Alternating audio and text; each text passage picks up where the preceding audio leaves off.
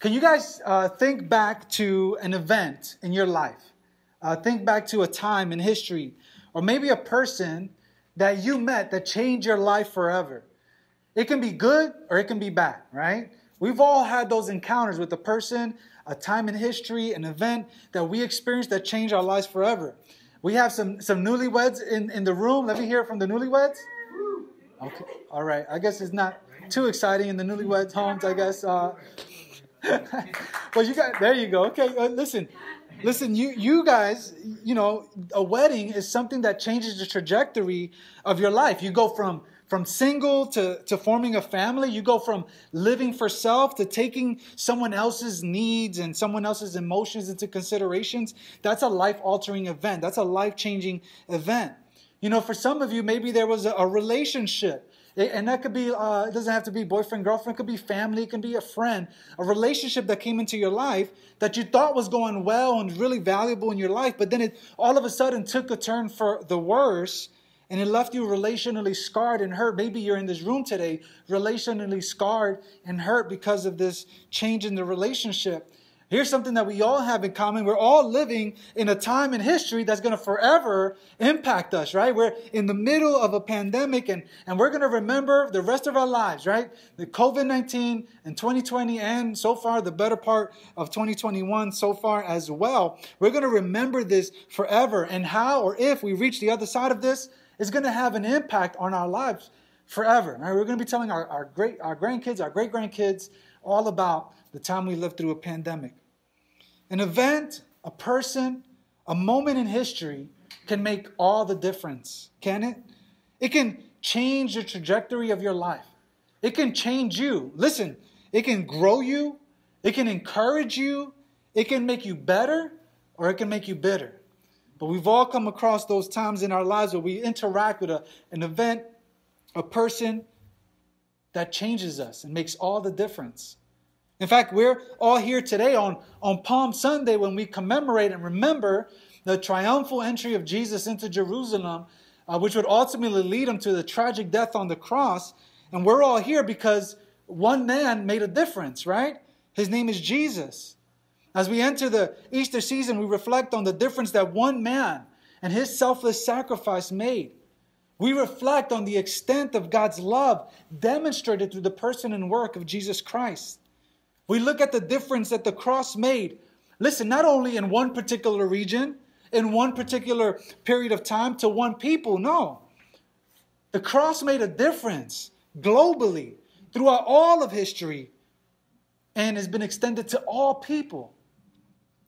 So through this series, here's what I want to do. I want to look at the lives of 3 different people that are usually not discussed or mentioned in the Easter story. You see, when we talk about the Easter story, I bet you know about Peter, right, who denied Jesus. You probably know about John, the beloved, the disciple of Jesus. You know Mary, the mother of Jesus that was at the foot of the cross. You know even maybe about Pontius Pilate, or you know about the criminals that hung on the cross next to Jesus. But throughout the series, we're going to look at 3 unsuspecting people that is not normally mentioned. We're going to talk about the commander, the counselor, and the culprit. Today we're looking at the commander. Let me give you guys a little bit of context to this particular person in history, the commander. What you got to remember is that the religious leaders hated Jesus, right? And if you're hated by religious people, you're in good company, because they hated Jesus. They wanted him crucified. This was the worst of all corporate punishments. This is the worst sentence, the worst death penalty known to man during the time of Jesus. They want him crucified, the religious people. So they bring Jesus before Pilate. Pilate was the Roman governor. He was a representative or leader of the nation, and he was ruler over the region of Judea. But guess who was next to Pilate, this powerful leader? Under his command would be the Roman soldiers being overseen by centurions or a commander. A centurion would give oversight to a group of soldiers, somewhere between 80 to 100 soldiers. And that's what a centurion was. He was essentially a commander that gave oversight to these soldiers. And so in the Easter story, we read about one particular centurion who was an eyewitness to the crucifixion of Jesus. And the events surrounding Jesus' death made all the difference in his life. Now listen, we're all on a spiritual journey here. Some of you, maybe you've made a decision to follow Jesus and you've dedicated your life to being a fully devoted follower of Christ. Others of you, you are here and maybe you don't know what to think. It's hard for you to formulate an opinion. You don't really quite know. Others of you have heard the gospel, but you're not quite convinced yet. So we're all on a spiritual journey. So let's track the journey of this centurion, of this commander, and let's look at the difference that the cross made in his life. If you're taking notes, here's number 1 in your notes. First, in his spiritual journey, the commander was indifferent. The commander was indifferent. Have you ever been accused of doing something that you didn't do? Right? Isn't that the worst feeling in the world when you're accused of doing something, of being guilty of something that you didn't do? It's the worst feeling in the world. And we read stories all the time about innocent people who serve hard time, right? Those are such sad stories. 20, 30 years locked up for a crime that they never committed. It wasn't until 20, 30 years later that finally some forensic evidence or some DNA evidence finally freed their case. We read about that all the time. Well, listen, the Jews were furious with Jesus because of his claims to be God. And so what they did was they devised a plan to bring him before the local governing authorities because they wanted them to do the dirty work for them. Right? They didn't want to be the ones to get their hands dirty in the execution of a man. They wanted the other people to take it over and to do the dirty work for them. And so the religious people bring Jesus before the Roman governor Pilate, who interviews him. He essentially puts Jesus on a trial. And listen to this. Pilate has the life of Jesus in his hands. He has the ability to let go of Jesus, to set him free of all charges, to let go an innocent man. But as he's interviewing Jesus, as he's putting Jesus on trial, he hears the crowd yelling, "Crucify him, crucify him." And so in his interview, in this trial, he finds him to be innocent. He sees no wrong in Jesus. And he tries to wiggle his way out of this case. But hearing the chants of the people yell, "Crucify, crucify him," he chooses to please the cries of the people. Look at what it says in Matthew chapter 27, verse 24. When Pilate saw that he was getting nowhere, but that a riot was starting instead, he took some water and he washed his hands in front of the crowd. And he said, "I am innocent of this man's blood. See to it yourselves." And so what Pilate was essentially saying was that Jesus is innocent, but so I don't want to do anything with this, but this is what you guys want. His blood is on your hands. The man who had the power to put an end to this, to stop this, to set Jesus free, essentially pleased the cause of the people. And listen, right next to Pilate or close by, guess who would have been right next to him? Guess who would have been close by during the trial, watching the interview of Jesus? The commander. You see, the commander would have been standing close by, getting ready to take whatever order Pilate would dish out. Whatever order Pilate would demand, the centurion stood by to demand the soldiers to go ahead and carry out the orders of Pilate. And so, more than likely, this man, the centurion, the commander, would have essentially known that Jesus was innocent. And listen, this commander, he's not innocent, okay? He's been in charge of multiple crucifixions. When you read about the crucifixion of Jesus, this wasn't a one-time event. The Romans were experts at execution. This is the way that they would eliminate threats or eliminate people that have broken the law. So this centurion probably carried off dozens, if not hundreds, of crucifixions. So he knew what a guilty guy looked like. And he sees Jesus. This is not a guilty guy, but guess what? It's not up to me to decide. I'm just the commander. I just carry out the orders. And so what that did was develop within him an attitude of indifference. So the question I want you guys to wrestle with is today, especially on this Palm Sunday and as we approach Passion Week and Easter, is are you indifferent about who Jesus is? Are you indifferent about who Jesus is? I wanted to give you guys the definition of indifferent. It's on the screen there. The definition of indifference is a lack of interest, concern, or sympathy. A lack of interest, concern, or sympathy. Now listen to me, no matter who you are or what you believe, you cannot have a neutral understanding of who Jesus is. You cannot come to a neutral conclusion. Because the claims that Jesus made of himself calls for you to decide. Jesus said that he was the Son of God. He said that he was the one that was able to forgive sin. He said that he was God in human flesh. And he said that he is the one that would be the Savior of the world. So you have a decision to make whether Jesus is who he said he is, or is he a phony? Because whatever you decide, whatever decision you make, that has ramifications on your life. For the commander, he was indifferent. He was indifferent. And this Easter, we need to answer the question, who is Jesus to you? Because if he is the Son of God, then that merits that we do what he says we do. That we live our lives in surrender to him and worship him as king, if that is who he said, if he is who he said he is.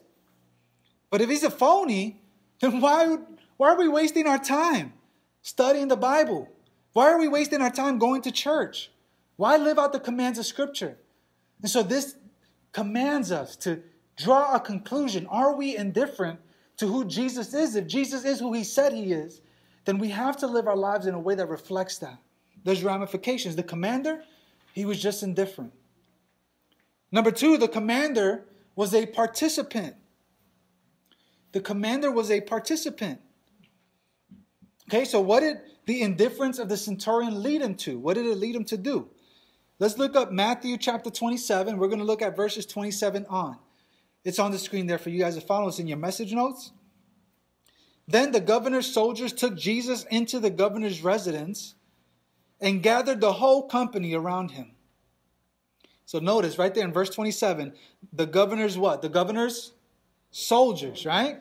Took Jesus into the governor's residence. The centurion is here. He's involved. He's close by. And gathered the whole company around him. And what did they do to Jesus? Look at verse 28. The following verses of PG-13 here. They stripped him. And they dressed him in a scarlet robe. They twisted together a crown of thorns. And they put it on his head. They placed a staff in his right hand. And they knelt down before him and they mocked him. Hail, King of the Jews. Then they spat on him. And they took the staff and they kept hitting him on the head. And after they had mocked him, they stripped him of the robe. They put his own clothes on him and they led him away to crucify him. You see, for this Roman centurion, for the commander, because his devotion and his allegiance was to the Roman government, he simply followed orders. And whenever you open up the Bible, when you read the Gospels and you read about the bloody, abusive, and the cruel punishment of Jesus, I want you guys to picture the commander right there. The centurion right in the midst. This commander, he oversaw the flogging. He gave the orders to drive the nails into his hands. This commander stood guard at the feet of the cross because the rumor was that the disciples would come and steal the body away. And so he was there every single moment. And while he knew that Jesus was innocent, he knew that he wasn't guilty of the crimes that they had committed. He didn't deserve this capital punishment. And he knew Jesus was innocent, but that didn't keep him from carrying out the orders or relenting from the punishment. You see, his indifference by de facto made him an active participant in Jesus' murder. What if I told you guys that this is what we have in common with the commander? What if I told you guys that just like the commander, we each are active participants in Jesus' death?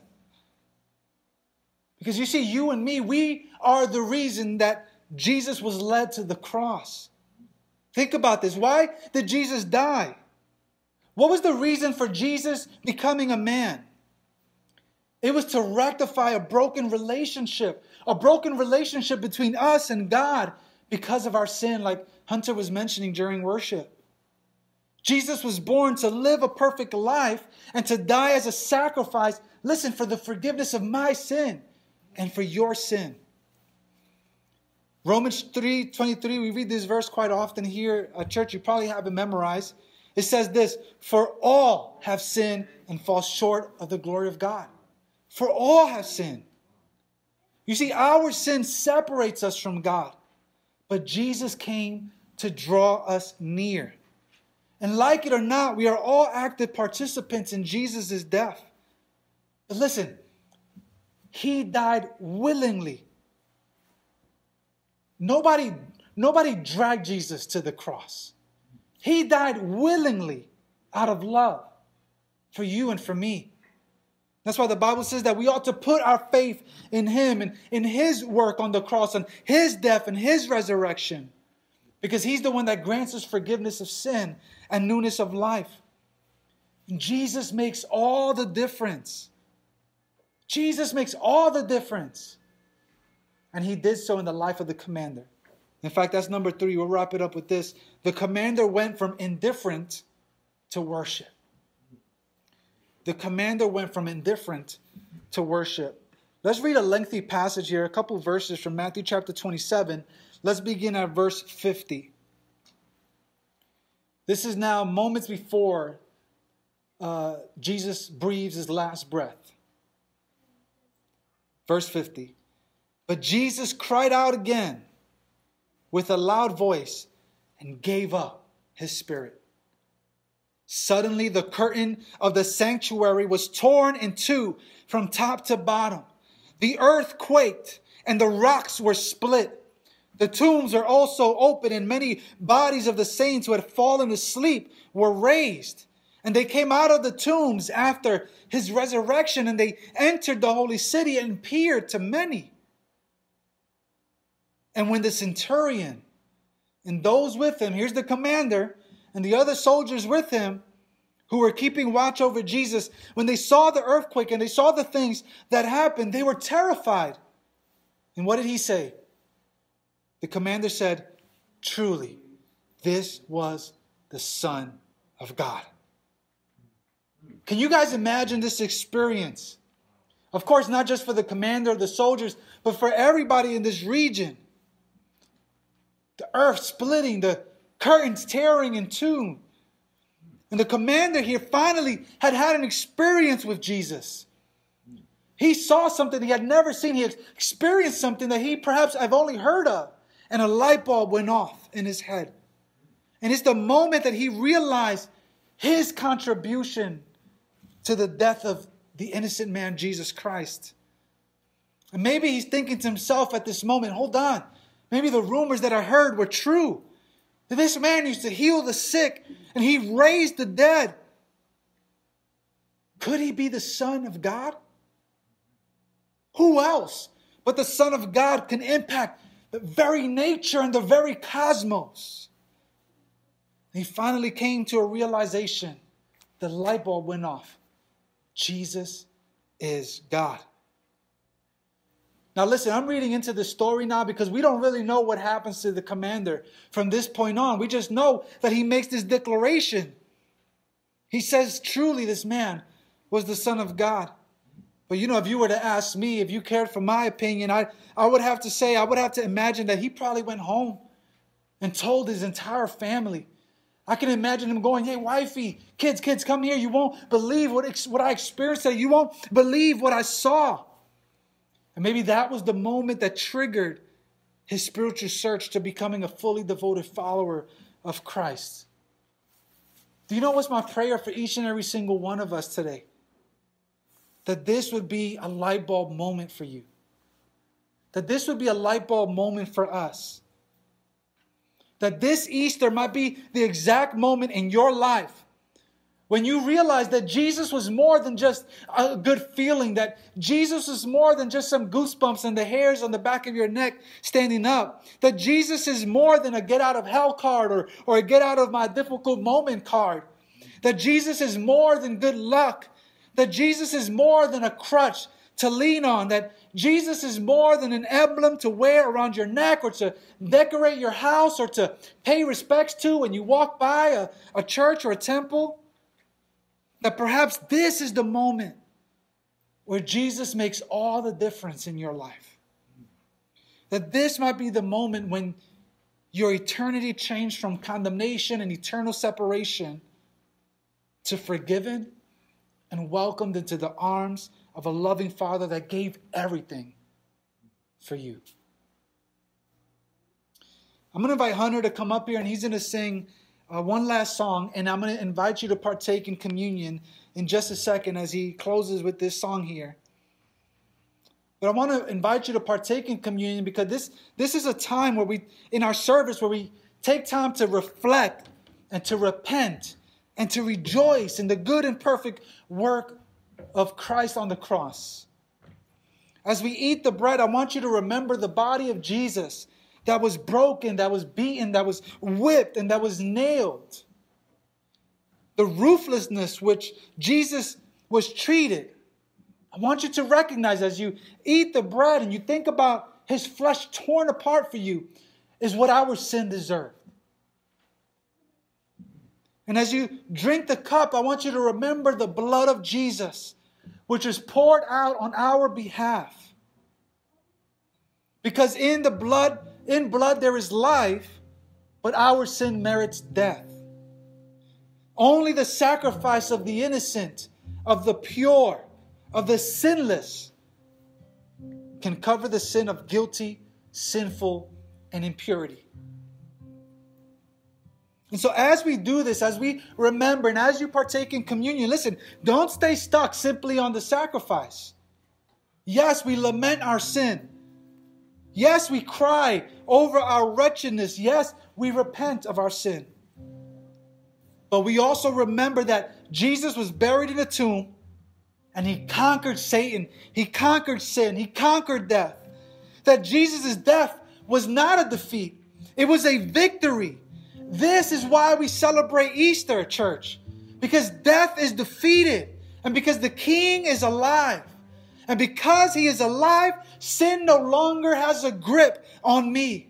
And my eternity, your eternity is secure.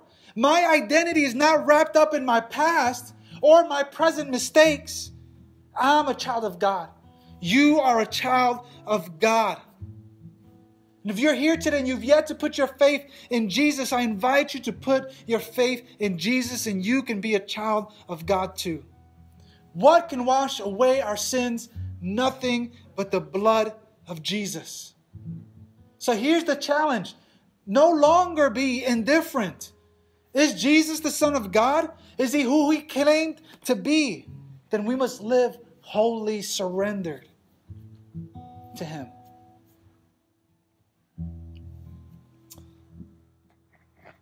Let's take time to pray. And then I'm going to invite you to partake in communion. And in that time of communion, go ahead and use it as a time to repent and reflect. But also to rejoice that the tomb is empty. That Jesus is risen. That he is alive. God, I pray that we may not be indifferent, God. But that we may make a wholehearted decision to follow you, God. Lord, we recognize that we are all participants in Jesus' death. So God, we beg you to forgive us of our sin. And I pray, God, that we may respond to the goodness of God and your provision in Christ. And that we may live forever in worship to the King of Kings. In Jesus' name we pray. Amen.